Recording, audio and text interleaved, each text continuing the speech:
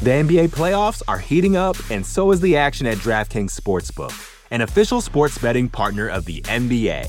DraftKings brings you same-game parlays, live betting, odds boosts, and so much more.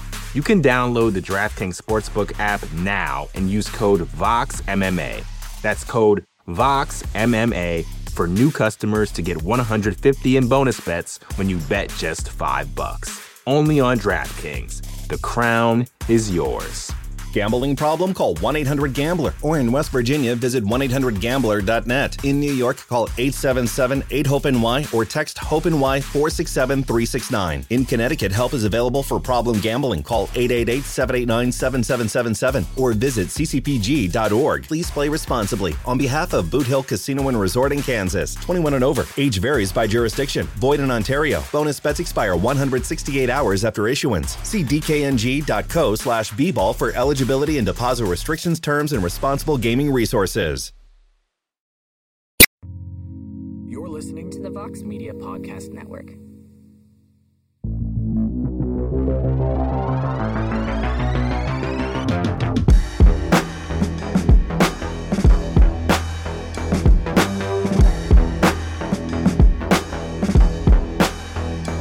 Well, hello there, everybody, and welcome to a brand new edition of We Got Next here on the MMA Fighting Podcasting Network. Thanks for having us on once again this week. It is a big week for the Ultimate Fighting Championship, UFC 271, going down this Saturday in Houston, Texas. Our own Jose Youngs is in the Lone Star State right now to provide you all of your UFC 271 coverage. And, of course, we'll have plenty of coverage here on MMA Fighting throughout the week, so stay tuned for that. We'll be talking about that card a little bit on this show. We'll also be talking about some of the action that took place this past weekend in the world of mixed martial arts, most notably in the UFC. We have some regional talents joining the program as well. Of course, the UFC was back in the Apex, UFC Vegas 47. Sean Strickland was victorious in the main event against Jack Hermanson. Yeah, he might have been a little hard on himself, but at the end of the day, I think he was probably the appropriate amount of hard on himself, because for a guy that wants to fight for a title, who has championship aspirations, who sort of says the things that he says, I mean, it was a fine performance. He went out there and won the fight. I thought he won all 5 rounds. One judge is just awful and scored it for Hermanson. I don't know what the hell fight he was watching.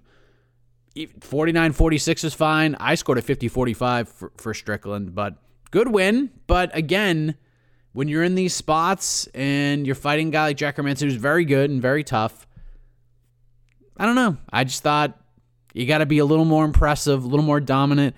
He's going places at 185. There's no doubt about that. The UFC seems to really like him. It'll be interesting to see who he fights next. I want to see the Paulo Costa fight. That would be fantastic. They do Marvin Vettori fine. I know they got a pretty good relationship. They're buddies. I'm sure they would fight each other if the price is right, but Sean Strickland versus Paulo Costa would just be absolutely ridiculous. Of course, the middleweight division is going to be fully on display this Saturday. Middleweight title on the line. Israel Adesanya defending against Robert Whittaker. I love that fight so much. It is flying under the radar. I don't know why the UFC isn't promoting these cards to their fullest. I don't know. Maybe they're just coming off of 2021 and feeling like the world is their oyster and they don't have to really go crazy promoting these cards. But I felt like 270 flew under the radar. I really feel like 271's flying under the radar. I feel like they're almost jumping ahead to 272, the Covington Masvidal card. But even then, that one's kind of flying under the radar. And then 273 is starting to come together as well. The 2 title fights official in Jacksonville, as we first reported several weeks ago. And things are starting to come together. I just really wish the UFC would put a little more pop on the promotional push outside of the norm. Do something a little more exciting. This fight is so good. Adesanya versus Whittaker. Really intrigued to see how Whittaker looks this time around. I know his mental headspace is in a much better spot. I don't know if that translates into a championship win over a guy like Israel Adesanya, but I expect this fight to be much more competitive than the first fight was. So we'll see what happens. And who knows, maybe Adesanya will do what he did even better the second time around. I really love the fight. Derek Lewis versus Tai Tuivasa is going to be crazy. The card's pretty solid, and excited to talk more about it throughout the week. But let's talk about this program. Let's run down the lineup, and then you're just going to hear me asking questions to the fighters moving forward. So we're going to wrap things up with Bryan Battle, who I guess is now the reigning, defending, undisputed, tough 29 middleweight champion. He defeated Tresean Gore at UFC Vegas 47. Gritty performance, especially in that third round with that eye looking all sorts of nasty, but he gets the win. The actual TUF 29 finale goes down, so basically he's won the title twice in a lot of people's eyes. So great win for Bryan Battle. He's now 2-0 in the UFC. He retains his TUF crown. We'll talk to him about that fight, moving forward, so forth and so on. We're going to talk to the brand new Cage Titans bantamweight champion, Joe the Party Penafiel, who just won the title this past Saturday. Cage Titans 51 became the bantamweight champion. The title was vacant for some reason. It was held by Jay Perrin, who has been a guest on the show even not that long ago. Jay is about to defend his CES bantamweight title, but for a minute there, Jay Perrin was the bantamweight champion in both promotions. But for some reason, Jay Perrin no longer the Cage Titans champion. Now Joe Penafiel is the champion after finishing Lionel Young in the 5th round. Got it done. He's now 4-0 with Cage Titans since July of 2021. He's on a tear, and there's a lot of buzz behind this guy. And what's interesting is he comes from Orlando to fight in New England. And I'm curious as to why. Now, I will say this. His nickname is The Party, and I think the moniker fits because we were supposed to talk on Monday. He was supposed to fly home Sunday. Then we were supposed to talk on Monday. He said, nah, I'm actually flying home Monday now. And then we scheduled it for Tuesday at 1 o'clock. He said, I missed many of my flights, so we're going to have to do this before. And I was like, well, we got to do it before you get on the plane. Otherwise, we're going to have to wait.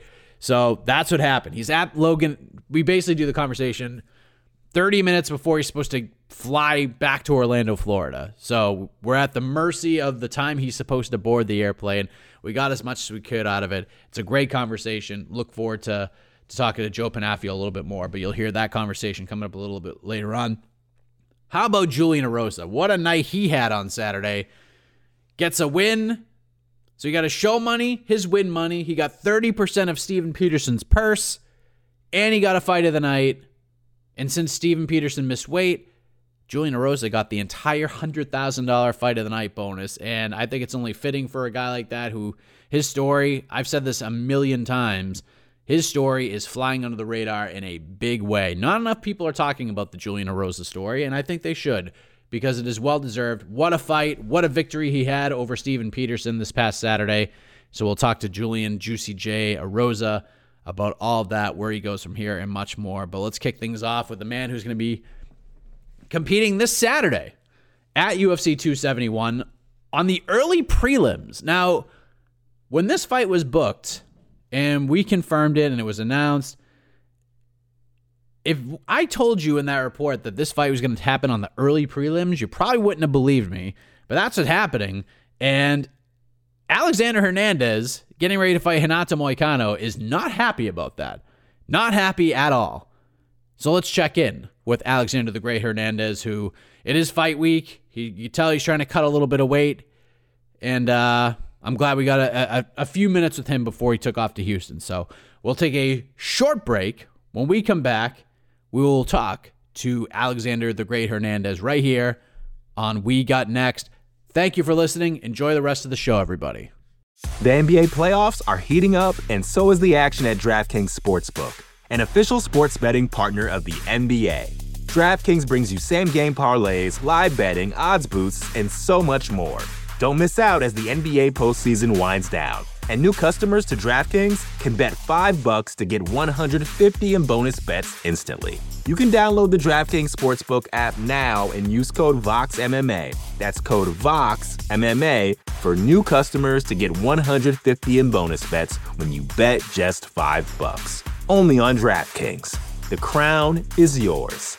Gambling problem? Call 1-800-GAMBLER. Or in West Virginia, visit 1-800-GAMBLER.net. In New York, call 877-8-HOPE-NY or text HOPE-NY 467-369. In Connecticut, help is available for problem gambling. Call 888-789-7777 or visit ccpg.org. Please play responsibly. On behalf of Boot Hill Casino and Resort in Kansas, 21 and over. Age varies by jurisdiction. Void in Ontario. Bonus bets expire 168 hours after issuance. See dkng.co/bball for eligibility and deposit restrictions, terms, and responsible gaming resources. All right, let us welcome back Alexander Hernandez to the show. He will compete this Saturday, UFC 271 in Houston, Texas, taking on Renato Moicano. A fun one at 155. Alex, good to see you, sir. You know, it wouldn't be an interview of ours if a phone didn't fall or you're getting a massage or something, man. That's always something crazy. You almost caught me in the sauna. I just got out, so I was going to try to keep it unorthodox as possible. Yeah, we were gonna hit bingo if that was the case. We would have done interviews in every way, shape, or form. But the last time we spoke, I think it was probably like 3 or 4 days after you knocked out Mike Breed in early October, and you were hoping to get back in there at least one more time in 2021. If something came up short notice, you told Jason House, get me in. You wanted to get back in there as quickly as possible. Not long after that conversation happens, we find out about this fight, but it's happening in February. So I'm curious what your thought process was like, because Moicano's a fun fight, a good name, but having to wait 4 months for it, was that a decision you had to ponder, sort of opponent versus time frame? Yeah, absolutely. Me and Mark are going back and forth on that because, I mean, we keep getting pushed on this delayed timeline, which is super frustrating. But the opponent was great, a great opportunity. And so, we thought about passing it just to try to step in on a shorter notice or something at the end of the year, just to get the volume more. But after bouncing it back and forth with Jason House, we decided to take the fight in February, just get the security and make that happen. So here we are, we're ready to go. Super excited. It's in Texas, so you get to go back home, man. And that's a beautiful thing too, man. Just being able to be in Houston, Texas. I'm stoked. So let me ask you this, just based on what you just said about the frustrations about waiting with this fight in the division that you're in, needing to work out quite a few things. Does the activity even really matter that much right now? And what I mean by that is, if you're going to ask for a quick turnaround, fight in a month and a half, and you're viewed as sort of a bigger spot guy, right? Let's book him on a card 4 months out. Is that something you'd be more open to embracing now? Because if you're going to take 4, 5, 6 months in between fights, why not take care of some annoyances, some injuries, some small tears, pain? Let's take this time and get as healthy as possible, because if we're going to have to wait 4, 5, 6 months, let's just take care of that stuff. You know what I mean? Yeah, that's kind of where I'm at with this next fight, where people are asking, what I want to do, afterwards and after I beat Moicano. And for me, especially with these delays I'm getting, I might go and take this time to get some things cleaned up, like you're saying, maybe even go under the knife and get a surgery or 2, I don't know, and then get back and fight at the end of the year. Just little things I've been dealing with the last few camps, that I get through with, but, maybe it'd be nice as we start to breach the top 15, top 10 again just to get cleaned up. So I'm thinking about that. And man, I'm fired the fuck up because of the amount of disrespect the UFC showing me on this card. We're going to wait 4 months, and then I'm on the early fucking prelims. I mean, that incites such a rage in me. So I'm coming to make a statement. I'm so fired up about that. I'm so pissed off, and I'm so motivated. So I'm really eager to make a statement.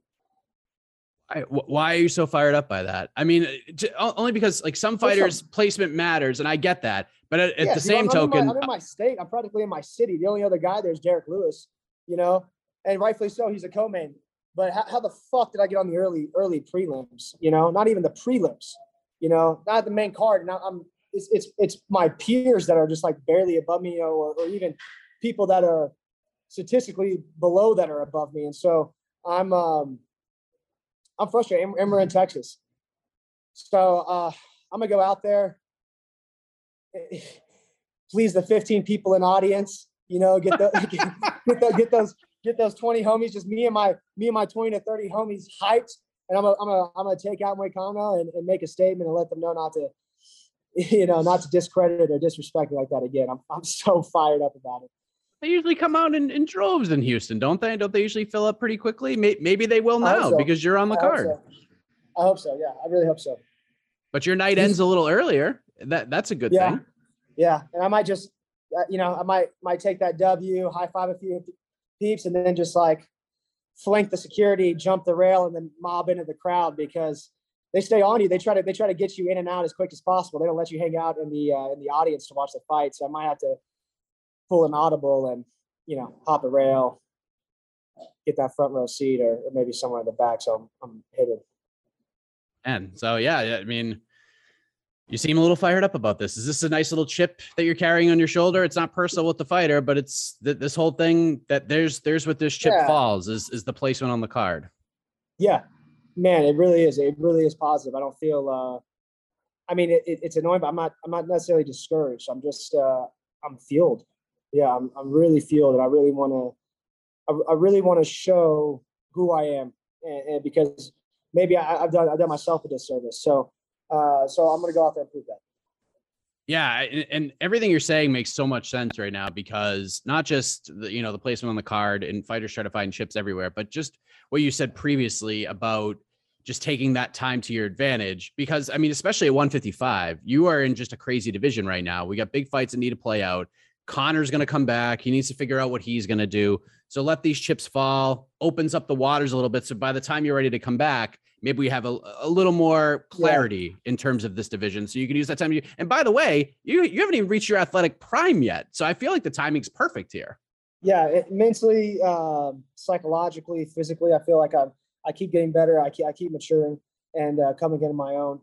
And like you said, that's been kind of a perpetual frustration since I gotten in, because I got in so high in the roster that it's just been this kind of delayed game, because at the top 15, it's always letting the chess pieces fall, and it's kind of this political chess match. So I've been on these like standoffs where I'm waiting, and the opportunity for fill-ins or quick turnovers hasn't come as rapidly. And then again, like I said, doing myself a disservice of not building the momentum I need to get that kind of like Bobby Green streak where I'm like picking up fights every week, So, a little bit of just where I've kind of fallen in the organization, and then a little bit, and then a lot bit on my own back. I need to get this streak going. That's what I tend to do. I'm like Connor. I feel like this is the type of matchup you should have gotten like 5 or 6 fights ago, because you and I have talked about not really getting to grow up in the UFC. You get the Dariush win. You're already fighting ranked guys, Cowboy in your third fight. And it's just like, boom, right away. It's ranked guy after ranked guy after ranked guy.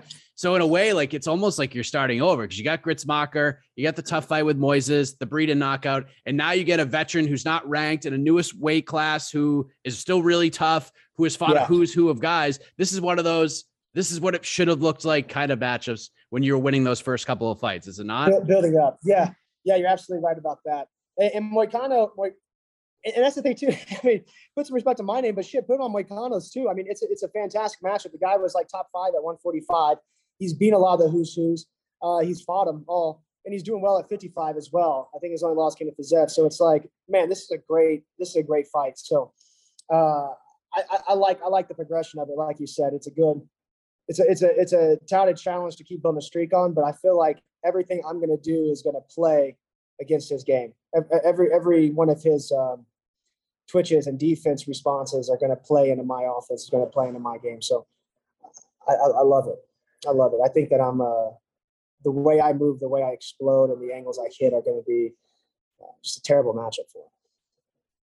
You guys over at Factory X are always doing these different kinds of things to evolve in between fights. And I was talking to your good buddy, Brandon Royval, before his last fight. And one of the things he wanted to figure out was, how can I use my chaos in a calculated way? So Mark Montoya would have him like walk around the gym, just like kind of walk in circles. And when Mark would tell him, hey, you're just about done, Brandon would sort of freak out a little bit and go faster and move quicker.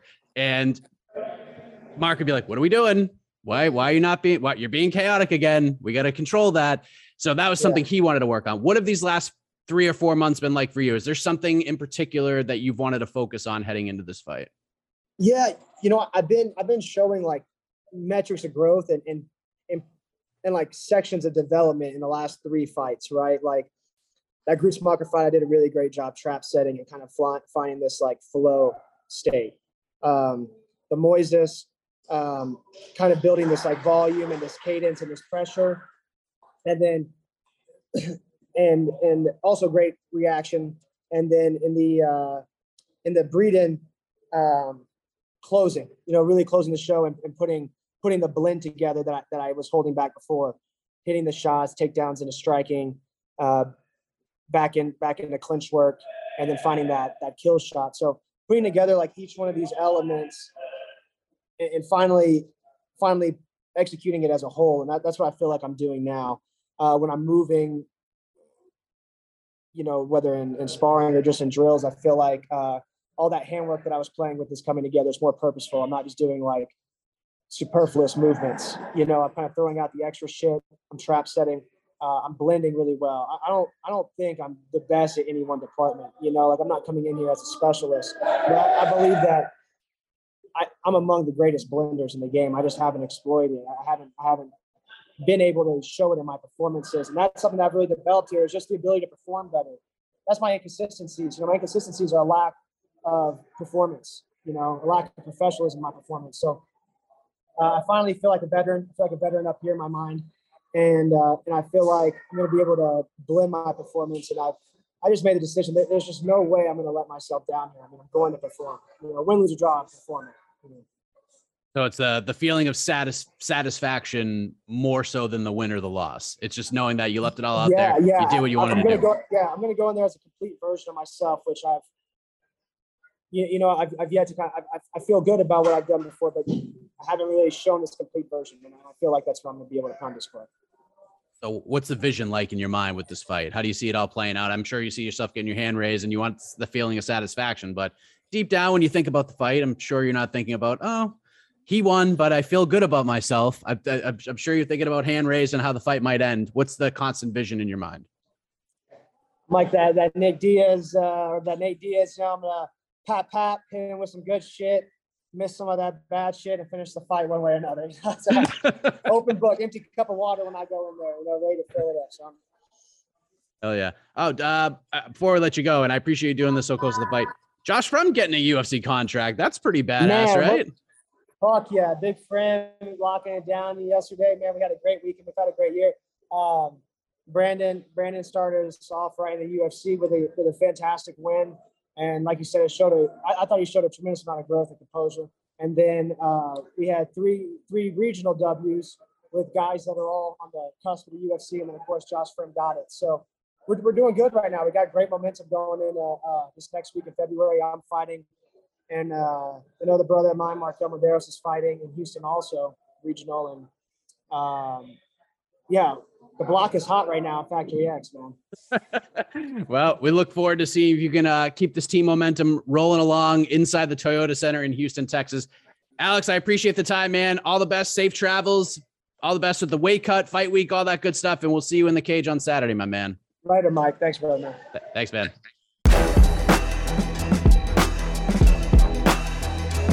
All right, let us welcome back Julian Erosa to the program. What a Saturday night this man had. Was in an epic battle, probably the fight of the year to this point. He gets the win, got himself a win bonus, and then on top of that, because his opponent, Steven Peterson, missed weight, he got 30% of his purse. And then, because it was the fight of the night, he got the entire $100,000 bonus. So not a bad Saturday night at the office, Julian. How are you? Oh, my gosh. It was pretty unreal. Doing fantastic, obviously. In my mind, I just wanted to get in there and get the win, get my hand raised, which was, that was the most important thing. But, him missing weight started off even better because I knew I was going to get 30% of his purse or his show money. So that was just a cherry on top. And then, when my manager called me about, I don't know, maybe like 2 hours after the fight, probably about 20 minutes after the fights had concluded, I knew he was calling me with only good news, and my intuition told me that I got the fight of the night. and then it really dawned on me that I was gonna make some money because I knew he had missed weight and that I was gonna get not only my $50,000 but his as well. There is some heat heading into this fight, obviously, and then the weight miss and everything like that. Outside of just thinking to yourself, okay, I'm probably going to get some extra money. What were your thoughts? Like, how did you react to the fact that not only did he miss, but he missed by a pretty considerable amount? Well, so there's a little bit of a backstory. You know, I was looking to try to get a fight after I lost to Troy, and he had called out Landwehr, and Landwehr got booked up, and I said, well, shit, man, maybe I'll message Steven Peterson and see if I can get this fight going. And I messaged him and was polite about it, and then even called him out on my Instagram, and he just kind of ignored me, just didn't respond. And so I would kind of like chip away at him a little bit and you know, kind of troll him a little bit. And you know, there was probably like 5 or 6 instances where I posted on things that I know he probably seen, but just didn't acknowledge me. Then I got the Jourdain fight, fought him, and then I actually forgot about Peterson. And then my manager called me, I would say maybe like a month after I fought Jourdain and said, I got the Peterson fight, and it would have been like, it was about 4 months prior to the fight. And so I was like, oh shit, man, it's awesome. This is the fight I wanted. And then out of nowhere, Peterson, you know, started posting things and talking about me a little bit more. I'm like, well, you didn't respond to me at all before we had the fight, but now you want to respond to me. So it was a bit, I don't know. I felt it was a bit disingenuous. I felt like he was only talking shit a little bit because he now had to fight me. So, so I started chirping a little bit at him, even some more. He had posted on his story a food prep meal or a food prep sponsorship, and so I had just been watching his fights. I watched his previous fight where he missed weight against Chase Hooper, and so I was trolling him more, and I responded on his story, and I said, "Hey man, just don't miss weight." And then he finally responded. I had probably like 6 or 7 messages in his DMs that he'd not responded to, and he finally responded. He's like, "Oh, you like to talk shit, don't you?" I was all like, "Yeah, I just think that you're a cheater, man. You missed weight last fight." And he kind of cheap shot at Hooper in the third. And I didn't really notice until I watched the fight myself, but they went to go touch gloves in the third round, and Peterson kind of started swinging on him, and even the commentators had mentioned something about that. But I didn't know he missed weight until I started watching his fights, and you know, about 6 weeks before the fight, that's when I had kind of trolled him on his Instagram and told him that, and then I told my wife that I told him that, and I was all like, "What do you think the odds are that this dude shows up off of weight?" And she's like, "There's no way he does. There's no way he shows up missing weight after you trolled him and he missed it last time." And I was all like, "Yeah, you're probably right." And then sure enough, the only guy on the card to miss weight was Steven Peterson. And you know, it was one of those things that was like, it was almost comical to me. It was like, are you fucking joking me? Like I was talking shit to you about missing weight last fight, and you're gonna show up missing weight this fight. And so some people were asking me if I felt bad about him not getting his money and stuff, but it's like, I don't think he didn't give a fuck about me fucking suffering while I was losing the last few pounds. And he wasn't considering me when he showed up missing weight. He didn't give a fuck. Even after he missed weight and he officially missed weight on the scale, he was walking by to go do his pre-fight physical, and he was mean mugging me, and you know, it was like, are you joking me? Like, the audacity you have to miss weight again after this whole situation, and then start mean mugging me, talking shit, and then even face-offs was talking a little shit to me. And I'm like, bro, the only thing that you have to say to me is sorry and thank you for taking the fight regardless. Because I could have said no. I showed up, made weight, and I would have got my show money without even having to fight if I wanted to. But I didn't. You know, that's not me. That's not how I built. I was there, made the weight. I've known about this fight for 4 months. I was so ready for it. I was just praying and hoping that the fight was gonna hold together. And even if he missed weight, I didn't care how much weight he missed by. I was fighting him, and they incentivized me with 30%, and they could have probably incentivized me with a free Big Mac. I mean, I would have. I was so ready to fight Peterson. It was ridiculous, but you know, even after all that animosity after the first round, we definitely gained each other's respect. And, you know, you'll see us touch gloves into the second round and into the third, and after the fight, see that there was a lot of respect there between us. And even now we've reached out to each other and really smooth things over. So it was a guy I thought I would never do that with, and smooth things over like that. But he really earned my respect, and I think I did the same with him. And everything's all good now. So it kind of worked out. It worked out good. Obviously, better for me, but yeah. What did he say to you when you guys were facing off after the weigh-ins? Yeah. So it was a little weird because like I figured for sure he was gonna say something to me, but then we get up there and about half the face-off time has gone and nothing is said. He's just kind of staring me down. I'm staring him down. So I automatically, at that point, I think there's nothing to be said. I was just like, all right, we're just been staring. It's gonna be kind of weird if he says something now. But sure enough, he says, "Say something now to me, bitch." And I was like, what? I was like, 3 pounds. I was like, the only thing that could come to my mind, it was 3 pounds that he'd missed. So I was all like, bro, like, what are you talking about? 3 pounds? And he's like, 3 pounds what? I was all like, what? I'm like, you missed weight by 3 pounds, bro. I'm like, how can you beat me if you can't even beat the scale, bro? And then he's like, well, we'll fucking see tomorrow. And I'm just like, okay. And then he just walked off, and I asked Sean if I could just go the other way and not go around with him because I just didn't want anything weird going on. All I wanted to do was, get to the fight. And I knew once we got to the fight, it'd be all good. I just didn't want to jeopardize anything by getting pushed or pushing him or getting physical. I wasn't gonna get physical. I even told my corner, my corner George, I said, hey, you know what, man, I really don't even care. Like, who knows? Maybe his grandmother died last weekend, or maybe something's going on with him, and that's why he missed weight, and that's why he's so angry or whatever. Like, honestly, I don't know him from fucking a hole in the wall. So, like, if he wanted to shake hands, and if I walked up there after even all the stuff that was said and done, if he would have had his hand out, I would have shook it and been like, "Hey, man, it's all good," and like, let's move past it. Let's just go fight. So, like, all this trivial bullshit doesn't really bother me. The little details don't, but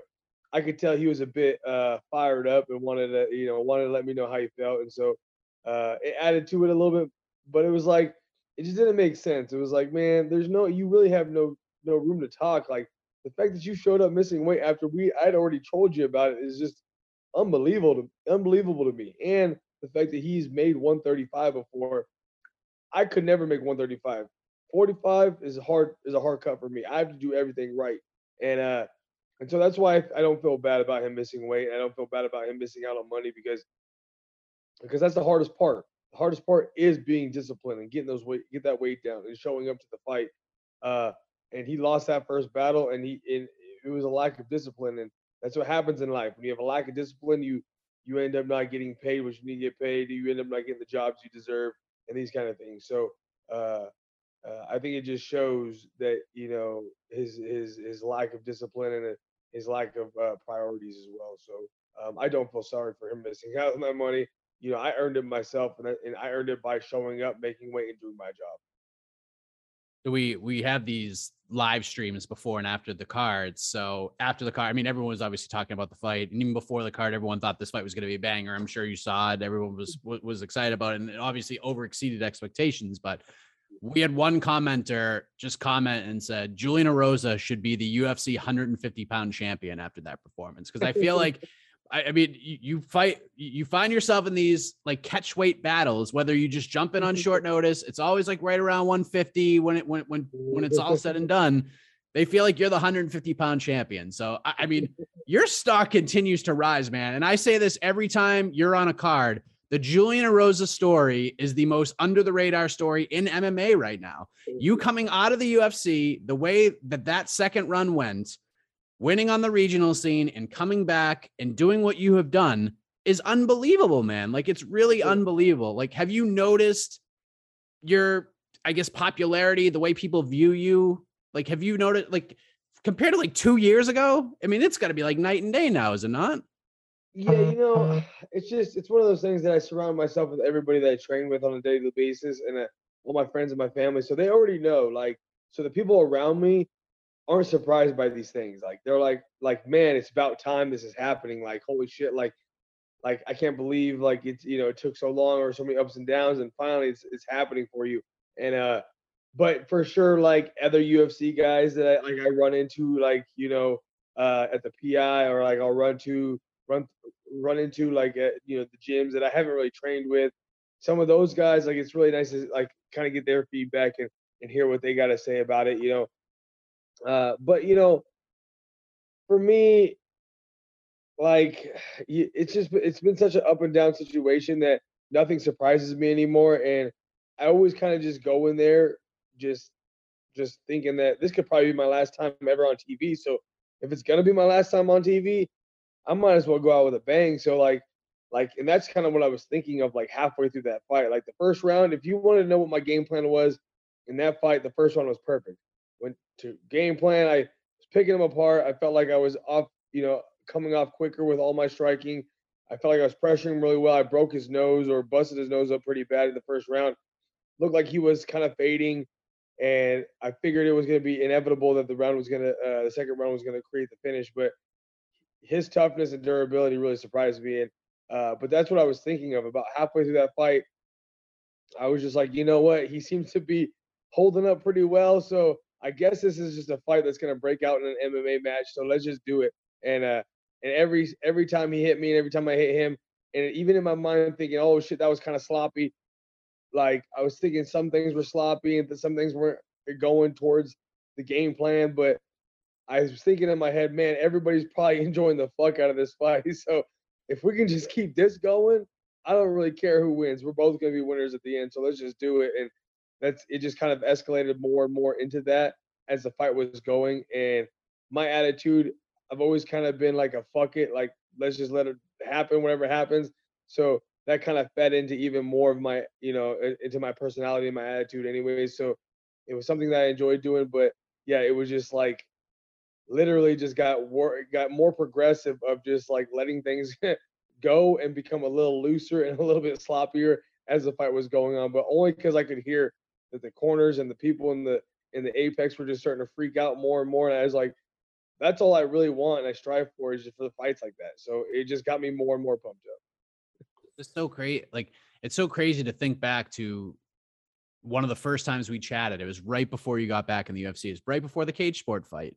Before getting back in the UFC. And you were telling me, I mean, I could not believe some of the things you were saying. And I was just like, this guy, like, I don't even know why he's fighting at this point. You were just like, I'm just going to do this. Like, my family's been calling me and telling me like I probably shouldn't do it. But I'm just like, listen, don't give up on me yet. Like, we'll go and we'll see what happens. And then you told me that the door, like, Jason House had told you that the door for a UFC return wasn't closed. And I have to be honest with you, like part of me was like, how is this even possible?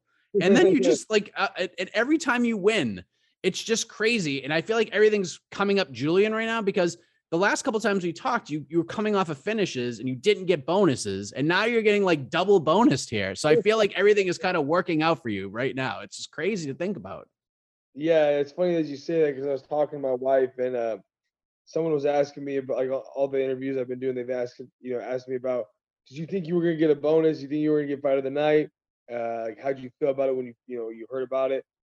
And for me, it was like, I was just happy to get my fucking hand raised and just have a fight that everybody could love and enjoy. And because that's really what I do it for. I do it for the fans. I do it for everybody enjoying it. And I know that, all my friends and family said they were, about to have a heart attack. They were on the edge of their seat the whole time. They were worried for me. And so, like, I don't really like that part of it, but I do like the part that, everybody was on the edge of their seat and they were excited the whole time. But I was just happy to get my hand raised. There's been so many times I gave my hopes up on a bonus. Jourdain, I thought I should have got a bonus. Nate Landwehr, I thought I was going to get a bonus. Like, those two fights, I was like, man, I missed out on bonuses when I thought maybe, I was at least, qualified for a bonus. And they didn't give me one on either one of those fights. And I was like, man, felt like I was gypped. I felt like they would at least given me one on one of them. It would have evened out and have been okay.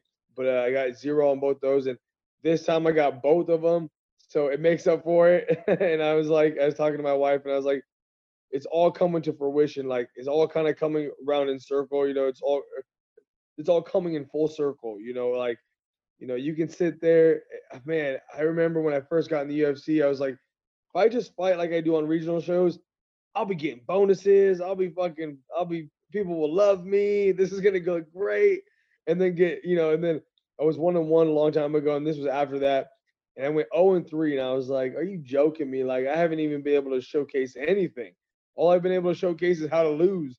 And And ever since that Sean Woodson fight up until now, it's been so like unbelievable for me because it's just been so nice to be able to just showcase what I'm about. Like those fights are exactly what you'll see when I fought on the regional scene. People used to fucking love watching me fight on the regional show. Like they would drive 2.5, 3 hours to go watch me fight at Cage Sport because they knew it was gonna be a fun night. They knew it was gonna be a fantastic fight. And that's all I really care for the UFC. When my name's on a card, I want people to be like, oh, I don't care. I don't give a fuck who the main event is.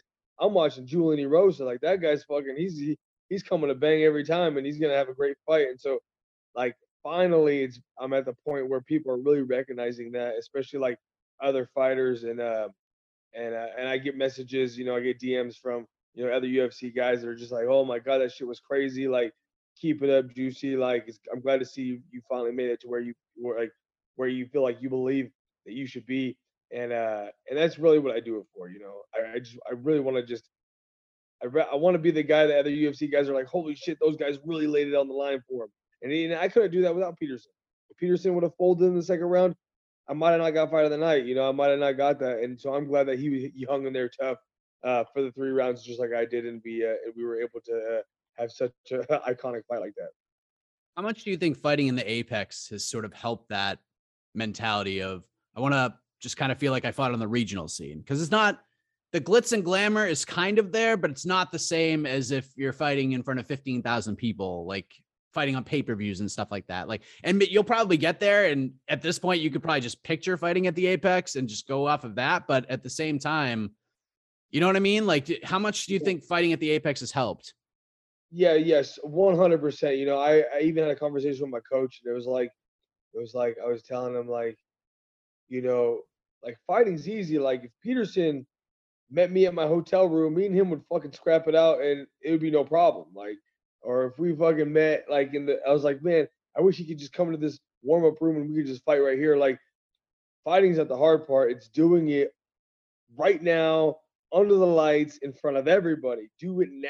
Like, that's the hard part. And so the Apex, obviously is almost like a middle stepping stone between, the regional scene and these big pay-per-views, or like the MSG, or, going to Anaheim, some of the Staples Centers and the Honda Center and these places. Like, if you can really like make it happen at those places, then you're unstoppable. And so for me, I think early on in my career, that kind of like gave me a little bit of that shock, walking into some of these big places with all these fans, can take a hold of you a little bit emotionally, physically, mentally. And so doing the Apex thing has been just amazing for me. I like how it's a little more intimate. It's almost like we're just meeting up with like a rival dude. He's got his coaches, I got my coaches, and we're just gonna fucking see who's the better guy. And it's almost like we just got like a group of friends in the audience, because it's only like, it's such a small amount of people. And a lot of the people that are there are guys I train with. A lot of Vegas guys are getting tickets to go there. So a lot of the guys in my gym are there hanging out, and I look in the crowd and those are the guys I see. So I'm like, fuck, I feel like I'm at the gym.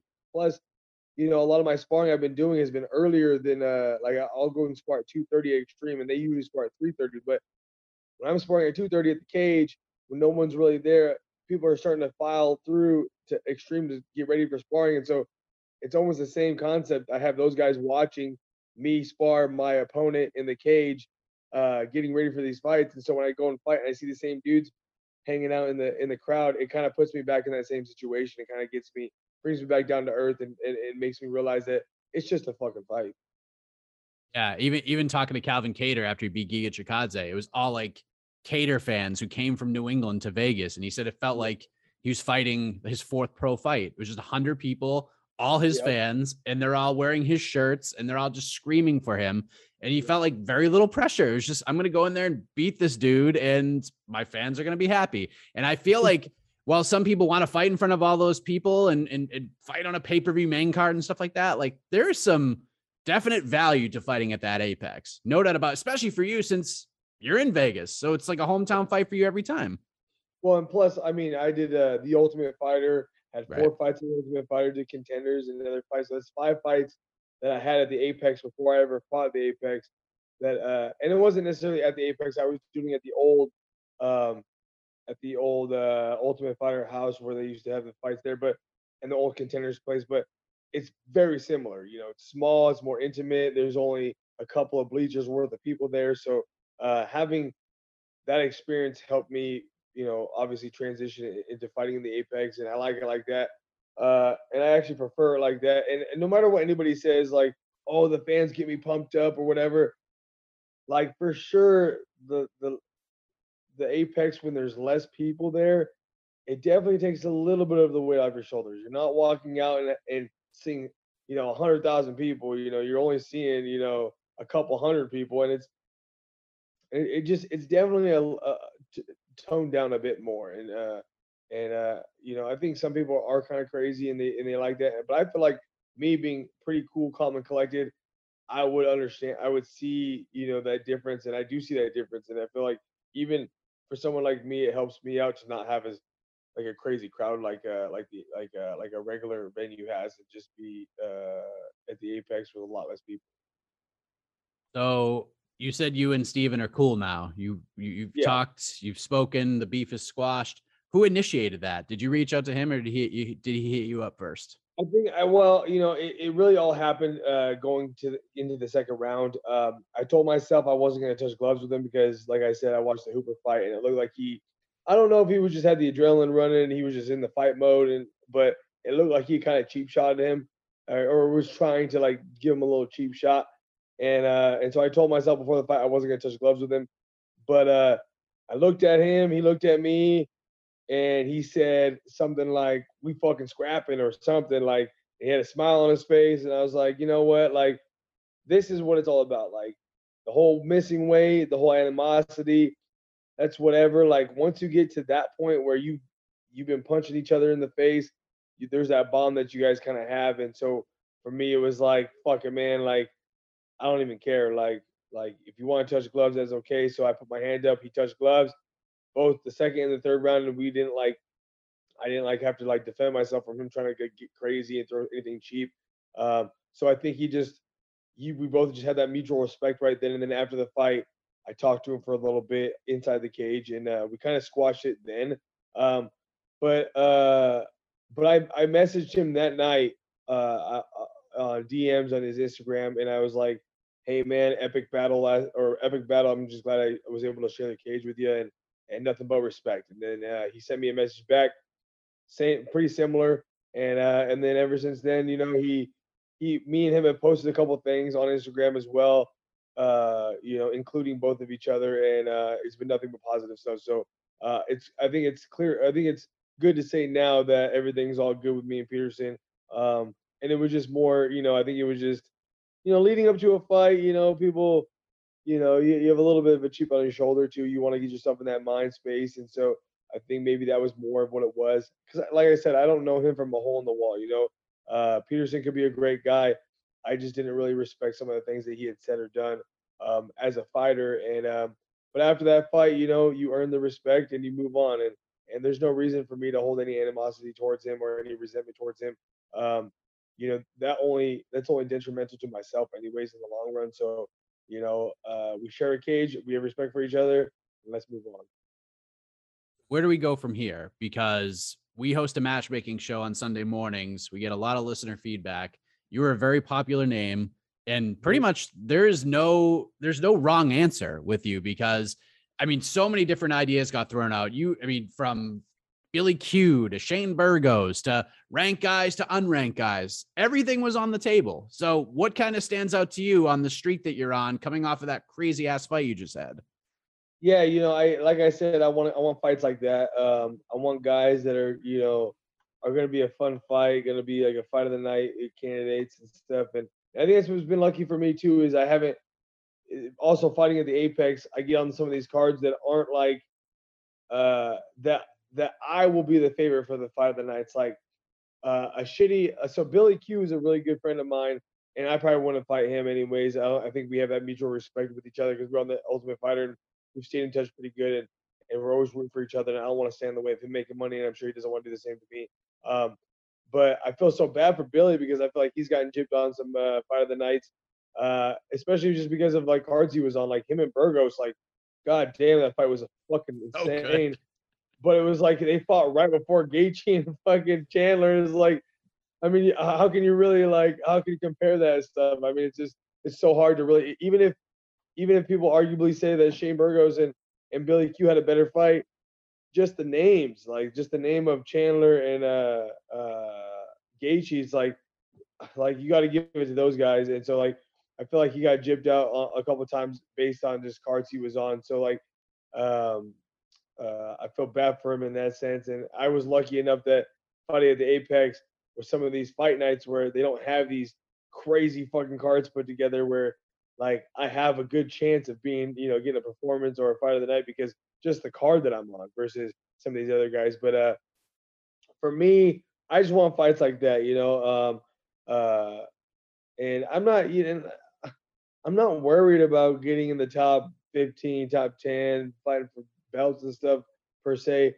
In my own mind, I feel more successful and more achieved and more content after a fight like I had with Peterson because I'd rather have people be, talking about my fight over the main event versus, talking about me getting a title fight or something, So those are the fights I'm looking for. I'm looking for fun guys. I think Alex Caceres would be a fun one, but he's booked up, so I don't know. But he fights a lot anyway, so who knows? Even after his fight, maybe he'll want to book it for later down the line. I think at some time me and Caceres would have a good fight. I know Dawodu fought the night I fought, and it's always like you're always keeping your eyes peeled with this if you have same weight classes on your card, especially guys that are kind of hovering the same area of you, and I think me and Dawodu are pretty close in our abilities and where we kind of stack up in overall featherweights. And I'm not saying that me and him would have a super exciting fight by any means, but we fought on the same card, so it kind of makes sense when you see guys fight on the same card. They might fight, they might schedule out, hey, you go take a break, I'll take a break, and then in a couple months let's book something up. So I could see maybe me and him fighting, but he's not necessarily someone I would lobby to fight just because I don't think he's necessarily would bring that kind of dogfight out. I think he's a bit more technical and he wants to be a little bit more smart in his approach. I'm looking for dudes that just don't care about being smart, that just want to chuck and chuck, and have those kind of fights. And that's ultimately why I chose Steven Peterson and been calling him out, because I just knew that if me and him got in there, I knew he was tough, gritty, and durable, and he only had been finished one time in almost 30 fights. So I'm like, this guy's going to be a fun one. I feel like I can outstrike him, but I feel like he could last. So I felt like it was going to be a long, grueling, fun fight. And that's the whole reason why. And I even told him afterwards, I'm like, bro, I don't have anything personal against you. I just thought it'd be a fun fight. And so that's what I wanted. And it obviously turned out to be one of the most epic fights in a while. So those are what I'm looking for. But usually, like I say, February 5th was the last day of my life leading up to it. That's the only thing I had on my mind. I wasn't, I never looked past anybody. I look at my fight, try to get through it, and with my hand raised. And then after that, we can talk about people. And I'm suspended for 30 days, so I'm just going to hang out and enjoy myself. But within those 30 days, for sure, I'm going to try to find a couple of guys that would be fun matchups like that, and talk to my manager and see if we can iron some details out. Oh, what a fun fight it was on Saturday, Julian. Unbelievable performance, unbelievable fight. That third round was insane. That second, the whole freaking fight was insane. And the $100,000 was well-deserved.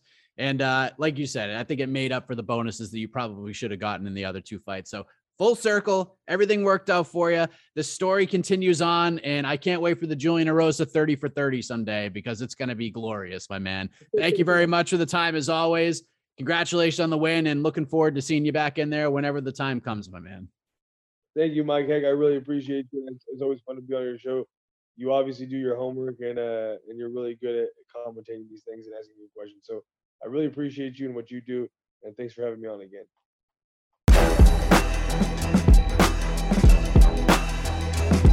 All right, let us say hello to the brand new Cage Titan Bantamweight champion, Joe Penafiel. For those listening who aren't familiar with Cage Titans, it is a very successful promotion up in New England, a promotion that has had a few fighters go through there on the way to the UFC, guys like Randy Costa, Peter Barrett, Rob Font, to name a few. But right now, a lot of buzz behind the party in the New England region. So I wanted to get him on here to learn more about him and recap his big win this past Saturday at Cage Titans 51. And he's at the airport right now. Joe, how are you, man? Hey, I'm having a great day. We're just sitting here at the airport about to fly out and go back home to Orlando and enjoy some time with the kids and the family and bask in the glory of the Cage Titan gods that allowed me to win this 135-pound title this past weekend. So most people don't know this, but we've been setting this chat up for a couple of days now. You were going to leave Sunday, I believe, then Monday, and now it's Tuesday as we record. So you're about to hit the plane now. Did the post-victory celebration, did the party, quote unquote, last a lot longer than anticipated? Yeah, it definitely did. I didn't want to go home so fast. Like, I'm supposed to work today, I think, at 3, but that's not going to happen. They're going to have to wait till tomorrow probably to see me. Yeah, we ended up missing my flight the first time we wanted to push it back because we drank so much the night of the fight. We're like, you know what, let's not leave right away at 6 a.m. It's going to be a bad hangover. So we tried to get a later flight, and then flights got, filled really quick. So the next day became the best appropriate time to leave, and then we missed that flight. So then we stayed at the airport hotel, and now we're here. The fight on Saturday. Boston's North End. Yeah, I mean, it's a good spot right there. Because you've become. Yeah, I remember you posted a video on your Instagram the first time you fought for Cage Titans, and you walked out. You said everybody was saying "F you" to you, and you were like, "I love you guys too." You were getting kind of booed out of the building, but now I feel like things have changed in such a big way for you. What do you attribute that to? Do you think fans just kind of just got on board and they understood who you are and they just kind of get to know you over these last 4 fights? I think humans in general gravitate towards real or like people that aren't fake. But when you're trying to put on an act or put on a fake type of show, I think people in general sniff you out right away. And they know what I bring to the table is authenticity, passion, and a lot of heart and guts. So I think that's why I relate to the New England crowd. They're there to watch. Even if you're only there to watch me one time, like if it was your first time, I think you leave with a memory to go talk about it at work and talk to your friends or your girlfriends at the salon. And like, you know what I mean? They saw a hell of a night, not just by me, but by the rest of the card, including all the amateurs. And we put on a hell of a show. It was fun. You got the finish in the 5th round. You took on Lionel Young, who's a very game fighter. Unfortunately, he missed weight on Friday, but the fight ended up going down. Did that make it a little bit sweeter going out there and finishing him late in the fight, knowing that he missed weight by probably 5 pounds he missed by? Yeah. Well, he came in so heavy. He was even heavier than that, but he was cutting so much weight. And I told him already, like, I didn't need to know if he was going to make weight or not. It was my task or my goal was to beat him. So no matter what he was going to weigh in at, I told him, and I told Mike, Mr. Pover, the promoter, I told him, listen, it's going to happen. So just send me the money or the extra cash that he's going to have to float me if he misses weight. And if he doesn't, God bless him, and we're going to fight anyways. I just wanted to get him out of the way so I can get my belt. And I know getting the belt solidifies me now as the champion. When you have 4 fights in a row like the way I did up here, some guys haven't fought since 2019 and they consider themselves the champion. But I think you have to be active. You have to be around and be in the talks. And like you said, everyone's talking about me. I'm New England's new champ.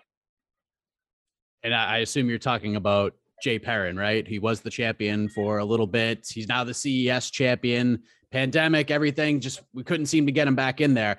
Do you know, is that the reason why this title was vacant? Is just because he hadn't defended it in a while? What was the deal? Because from what I understood, his plan was to still try to defend the title. I know he had one more fight on a contract with CES, which he's about to take part in next month, but then his plan was to go back and defend that title. Do you know why the belt was vacated? I'm not sure. I'll go with next question and no comment. Anytime we talk about that certain person, I just say next question. I don't talk about crybabies and spilled milk. I'm not that type of person, and I don't like to badmouth people. So him, I don't know what's going on. He has his own career path. I have my own journey, and I'm just riding my wave. And my wave is just groovy. And I think, like I said, I get a lot of love, but there's a lot of hate.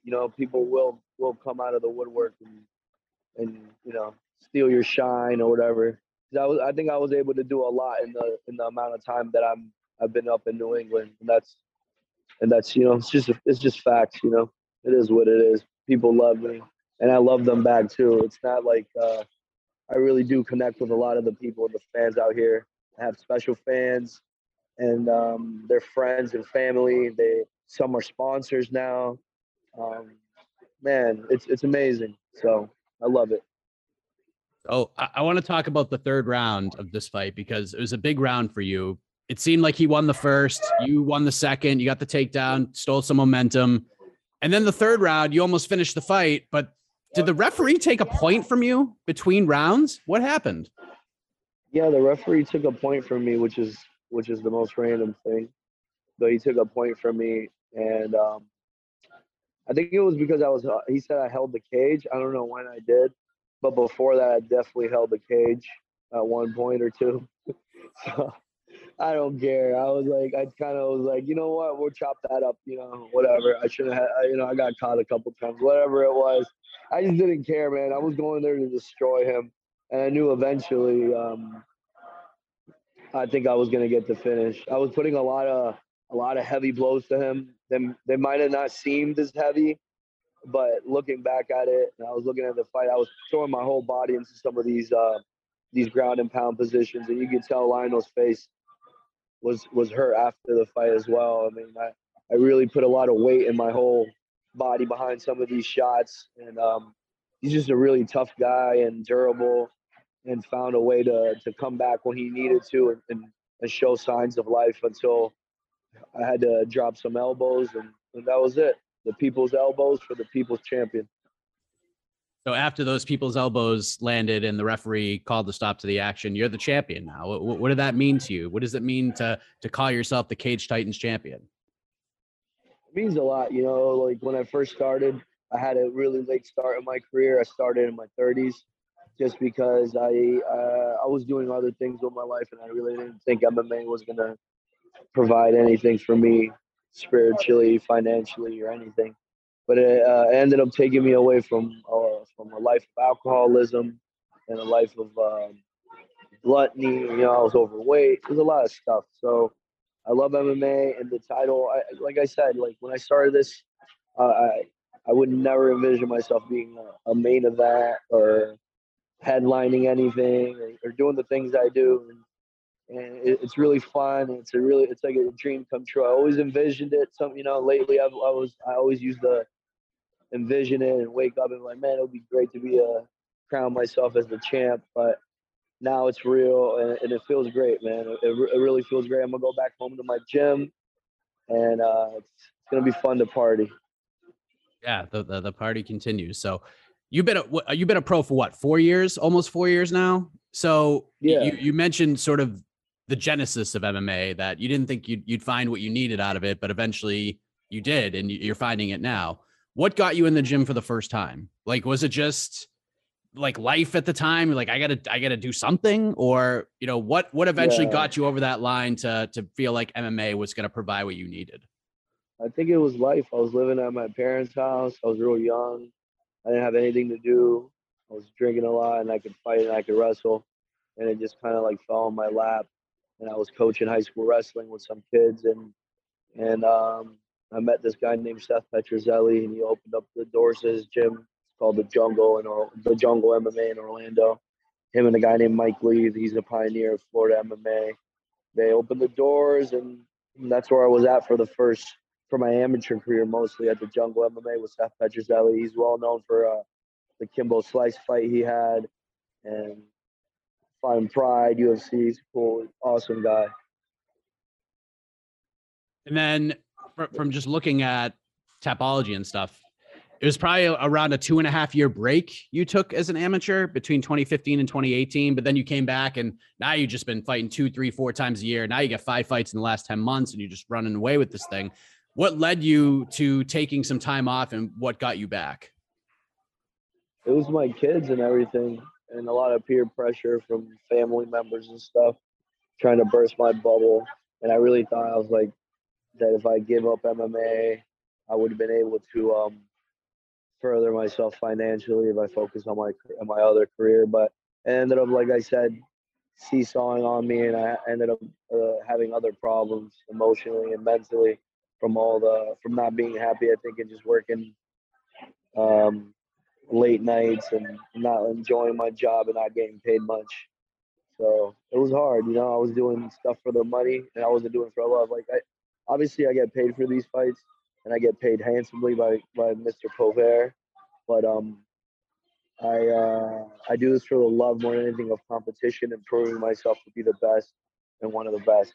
But listen, I gotta leave because I gotta catch my flight in 5 minutes. They're about to call the boarding, guys. So you gotta let me know what's up. Talk to me. We got 5 minutes. I got 5 minutes. All right. So yeah. So what's the end game here? What's the end game? Are you looking to get to the UFC, Bellator, PFL, one of these big organizations? You're getting paid handsomely by Mr. Polvere. Are you happy just fighting in New England at this point? Like, where does this go in your eyes? I'm an idiot savant, and I really like this guy, this Greek guy. There's this guy named Diogenes. He's like this old philosopher, but he was like known to be a drunk and crazy person, and he would like bathe naked in the middle of the town square. But kings and stuff would stop by and like kind of be like enamored by him because they were like, yo, this guy could do whatever he wants whenever he wants. He lives an awesome life. He gets to have sex. You know what I mean? No, but yeah, I feel like the next thing for me is the UFC, Bellator, ONE FC, whoever wants to call, like PFL. I'd love to do a one-night tournament where I could fight everybody. I'd fight anybody and anybody at 135. 125, I think I can still make, but I really don't want to cut down. So I'm gonna stop saying that. I don't want to pick on the 25ers, and I would destroy 25ers. But yeah, I haven't made that weight since 2020 when I won my last championship belt for Atlas Fights in Mississippi and Biloxi. So yeah, I think the best thing for me is going somewhere big. But until that happens, I'm not gonna have anything on my mind except for destroying whoever's in front of me. And that's going to be in the Cage Titans cage. And that's where I'll be at for now. I'll be defending this belt every weekend if I really had to, if they gave me an opportunity to. So you're at Fusion Excel, right? That's your gym? Yeah. Yeah. So good Phil night Rowe, for Fusion, right? Hannah Goldie, everybody. Yeah. Phil Rowe gets a win right before you got your win. It was good. Is that bump box you brought to the press conference? Is that a Phil Rowe special? Yeah, this is a special edition. You can get it at the Florida Mall. If you're ever visiting, come check out Phil Rowe's store at Bump Box Orlando at the Florida Mall. The loudest Bluetooth speakers. The commission in Massachusetts even shut me down. They told me to shut down the boom box in the locker room. I'm not sure why. They're party poopers, I guess. But who does it? Who's not allowed to listen to loud music in their locker room? Like the NFL, you know, any other league, sports league. You're going out there to perform. You can do whatever you want. You know, Guns N' Roses style. But it is what it is. But listen, I got to catch this flight. So I got to go. All good, my man. Thank you for the time. I appreciate it. I love you, brother.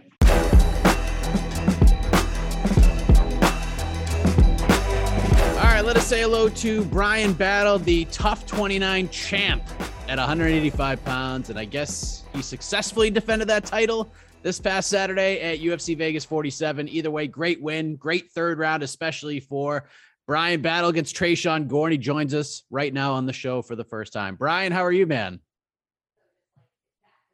Yeah, I'm doing great. Thanks for having me on the show today. Absolutely. So congratulations on the win. I'm looking at it right now. So how is the eye? Because that thing was, I mean, it looks way better than it did on Saturday. No, I mean, the eye was always cosmetic. You know what I'm saying? Like, it never, like, I didn't even feel when it got hit. You know what I'm saying? Like, my foot hurt really bad. My elbow hurt really bad. But, yeah, no, the eye was just, it was always, like, it was annoying. Like, when it swelled up, obviously I could tell that I couldn't see out of my eye. And I was like, I knew that it wasn't a good look, but it was never something where it was bothering me. You know what I'm saying? So could you see at all out of the eye, or was that thing just, were you basically a one-eyed fighter in the third round?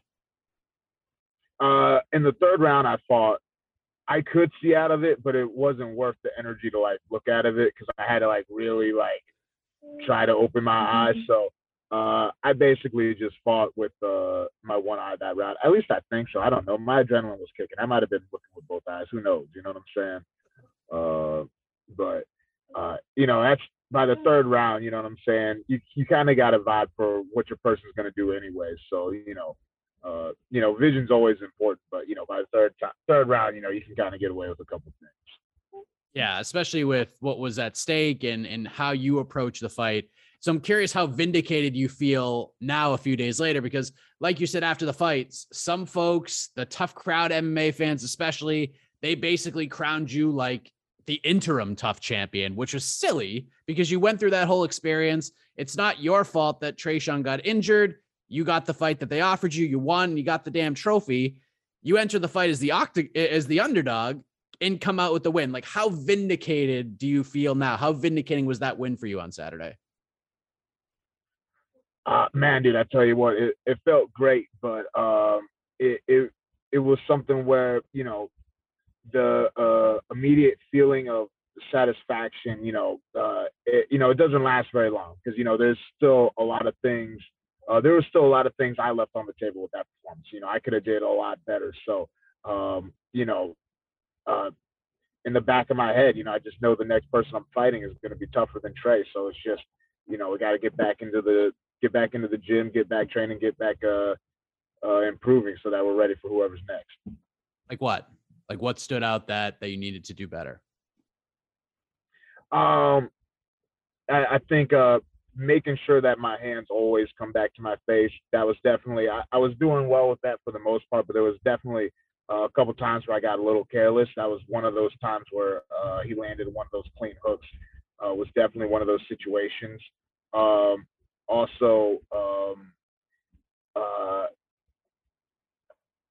I think in the third round, I could have let my hands go a little bit. I was very happy with the change of pace going with the wrestling, but then maybe, recognizing that, there was an opportunity to go back to, being just strike heavy on him. So, just certain things, things I noticed that I could have done better and that I'll be looking to do better in the next fight. Have you gone back and watched it a couple of times since Saturday? Oh, absolutely. I mean, me and all my coaches and my teammate, we watched it that night. As soon as the event was over, we got on the ESPN Plus app and we're all watching it and looking at different things, that I could have did better. You know what I'm saying? Obviously we looked at the things that I did well. We were happy with the performance overall, but there's definitely things where, we can go back to the lab and, make improvements. You know what I'm saying? So how would you grade the performance after watching it back? I would grade that performance a solid B plus. I mean, I don't think a performance can be an A unless there's a finish. You know what I'm saying? It was a B plus. I felt very strongly that I won the first round convincingly. I felt like I won the third round. I could have won the third round a little bit more convincingly, but he didn't really do too much in the third round. And the second round, I should have won the second round. You know what I'm saying? I gave that round away, but like I said, it was definitely it was a good performance. I'm happy that I got the W, but I'm also happy that I got the W, and there's a lot to learn after winning that fight. See, that was a positive, honest answer right there, because every time you ask a fighter how they grade their performance, it's always like a C minus or, it's to hear you say a B plus. That's very refreshing, Bryan, because not a lot of you guys and gals out there give yourselves enough credit in this sport. And this is the most difficult sport in the world. So I appreciate that very much. Listen, man, that was a hard, you know what I'm saying? I was working out there, so I'm not going to give myself anything less than, at least, an upper, middle of the road grade. You know what I'm saying? I'm not going to trash on myself too hard. I did go out there and win the damn fight. So you did. Things got a little heated in the build to the fight. Things got heated in the fight. There was some chatter between rounds, some chatter after horns sounded. What were you guys saying to each other in that octagon in those moments, if you don't mind me asking?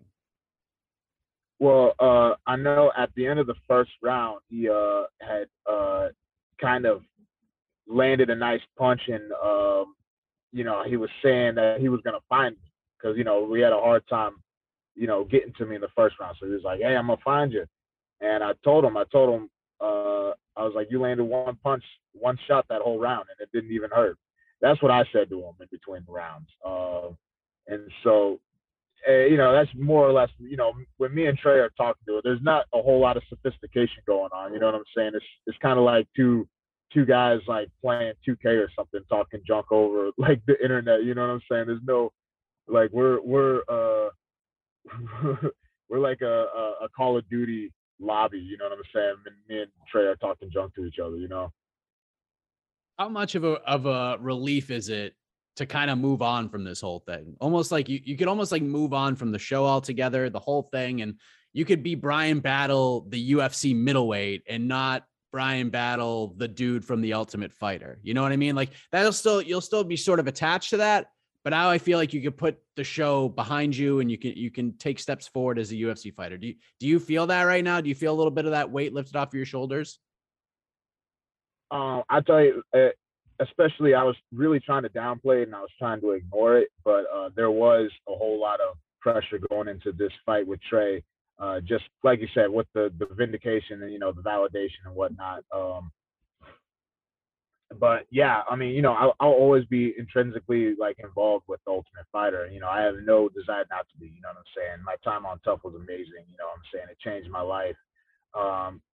And so I'm not ready to necessarily put it behind me, but I'm ready to build on top of it. You know what I'm saying? I'm ready to start adding to those accolades and start becoming, like I always want people to remember that I was the Ultimate Fighter winner, but I want them to remember me for doing more things than winning the Ultimate Fighter. You know what I'm saying? So I'm not ready to, pretend like it never happened, but I'm ready to move on and chase other accomplishments.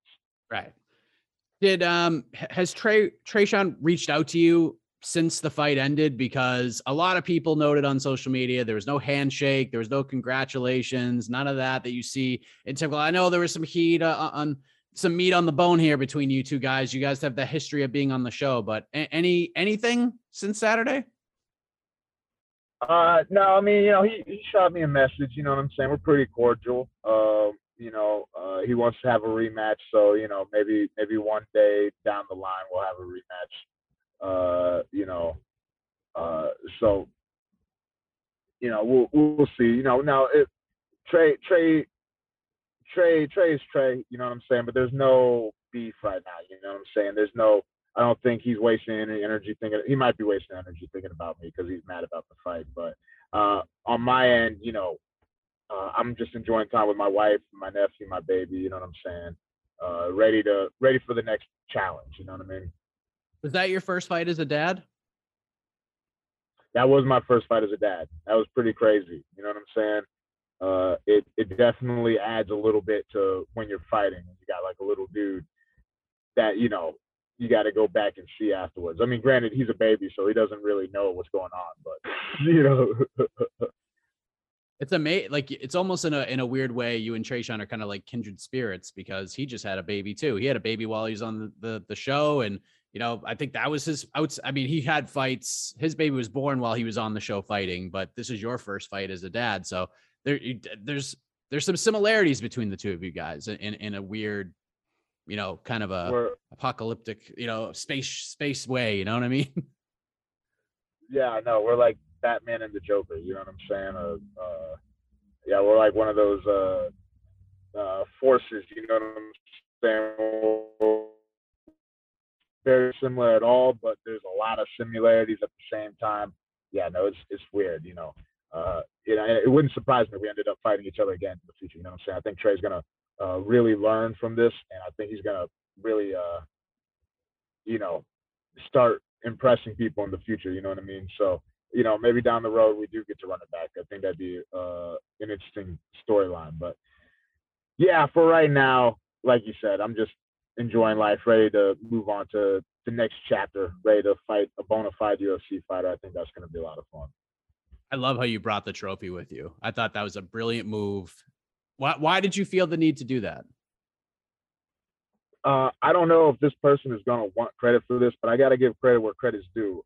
Ricky Tercios actually gave me that idea because, he was reading the comments and I FaceTimed him And Ricky was talking like, how Ricky talks. He was like, man, it was so crazy because I was thinking about you today, and it was crazy because I was thinking about you today, and now we're on the FaceTime together, and um, and he was like, I got this crazy idea. He was like, can I tell you this idea?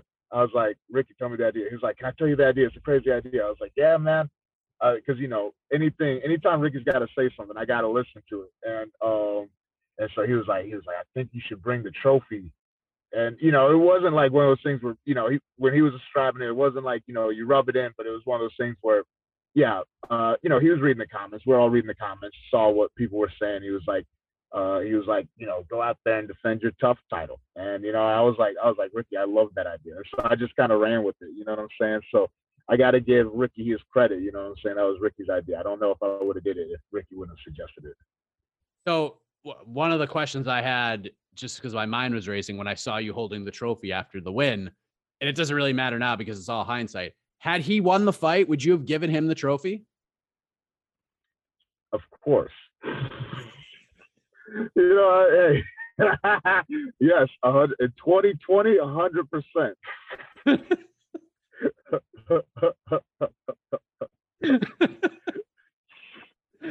Oh, that's amazing. That's amazing. The answer I hope for right there. I mean, I thought that whole thing was brilliant. Well done on your part, and kudos to Ricky Terzios. And your Ricky Terzios impression is amazing because the way you repeated yourself like a couple different times, it's so funny. That's pretty spot on, man. A lot of time with that man. Ricky's a cult leader. You know what I'm saying? He's got one of those personalities. You know what I mean? So where do we go from here? I mean, you got to heal up a little bit. You get to move forward. You're officially 2-0 in the UFC. Now you're trying to climb that ladder. You don't really know yet because you don't know how long you're going to be out for healing up, but perfect world. When do you want to get back in there? Perfect world. About summertime. I'd like to fight at least 2 more times this year. I think that's a solid schedule where I can heal up, train, get better, and then really lock in for a fight camp and get ready for somebody. And just keep on, because who knows what kind of person they're gonna throw at me next. You know what I'm saying? And I have no idea what direction they're gonna go. But yeah, fighting about two more times this year, I think that'd be good. So about the summertime would be cool. Anybody stand out in particular, or just whatever's clever? Let's go. Yeah, it's I don't know if I'm at a place yet where I have enough clout to where I can really call people out. But there's a couple people where I think it makes sense. I think me and Maximov, I think me and him, we would make a lot of sense. I think that would be a fun fight. There's a couple guys who are coming off the Contender Series that were calling me out. You know what I'm saying? But really, I'm not a picky guy. You know what I'm saying? I didn't get into the fight business to pick and choose. I got into the fight game so I could beat up anybody. So, I'm just get back to training and, get ready for whoever may come down the line next.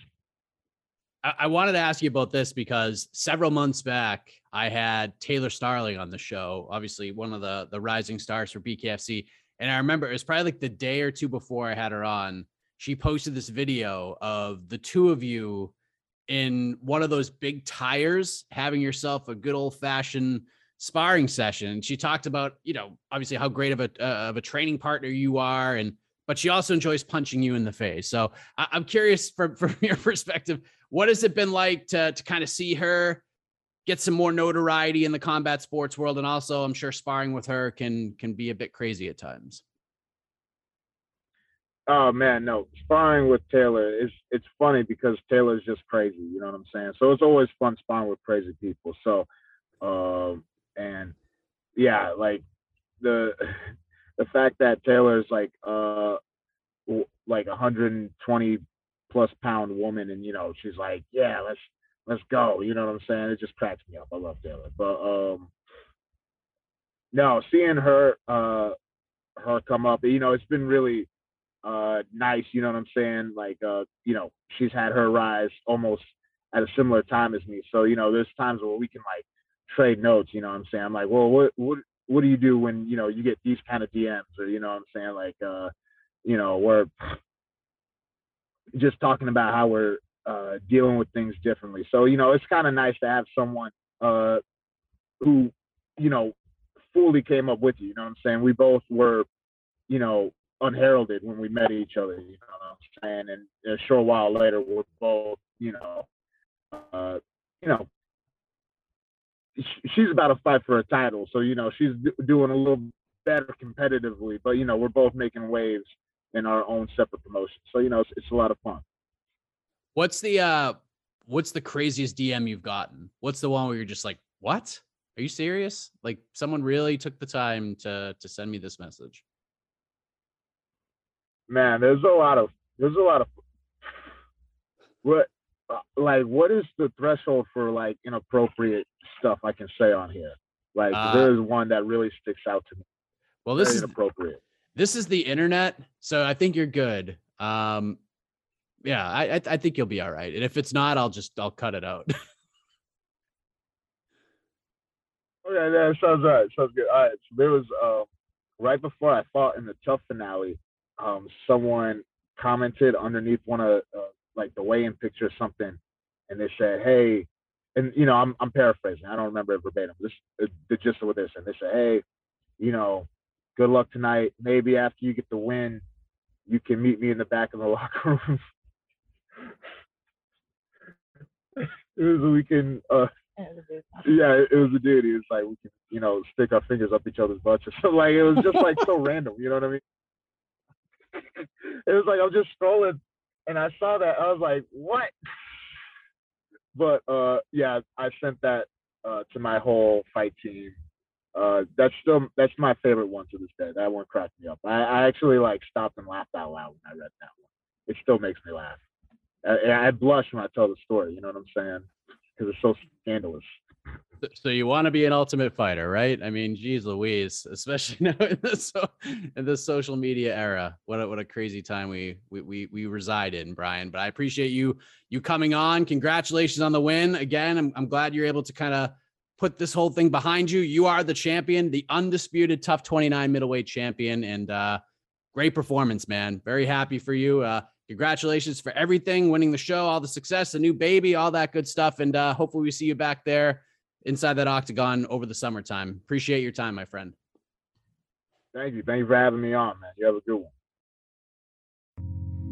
You're listening to the Vox Media Podcast Network.